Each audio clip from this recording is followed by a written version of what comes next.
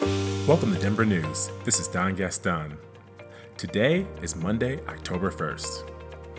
The Federal Aviation Administration is proposing a $474,000 civil penalty against Frontier Airlines, alleging the Denver company operated aircrafts without required medical supplies on hundreds of flights.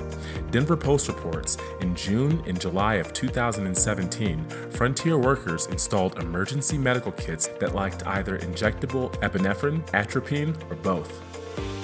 The FAA alleges that even after Frontier became aware that the kits were defective, the company continued to operate the airplanes.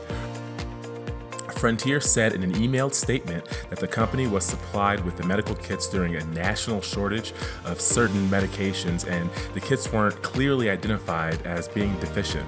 Frontier claims to have corrected the issue within days and states the medical kits currently in use are fully compliant. The company intends to challenge the FAA's position at an upcoming informal hearing.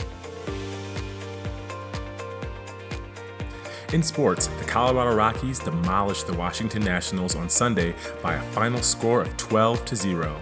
Charlie Blackmon hit for the cycle, Nolan Arenado hit 2 home runs, and Trevor Story and David Dahl each hit home runs. The Los Angeles Dodgers won big over the San Francisco Giants as well, setting up a final game on Monday night to decide which team wins the National League West. The Broncos take on the Chiefs at 6:15 at Mile High Stadium tonight.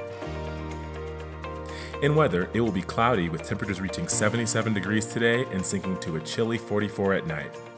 That's it for today, Denver. Check back tomorrow and stay informed.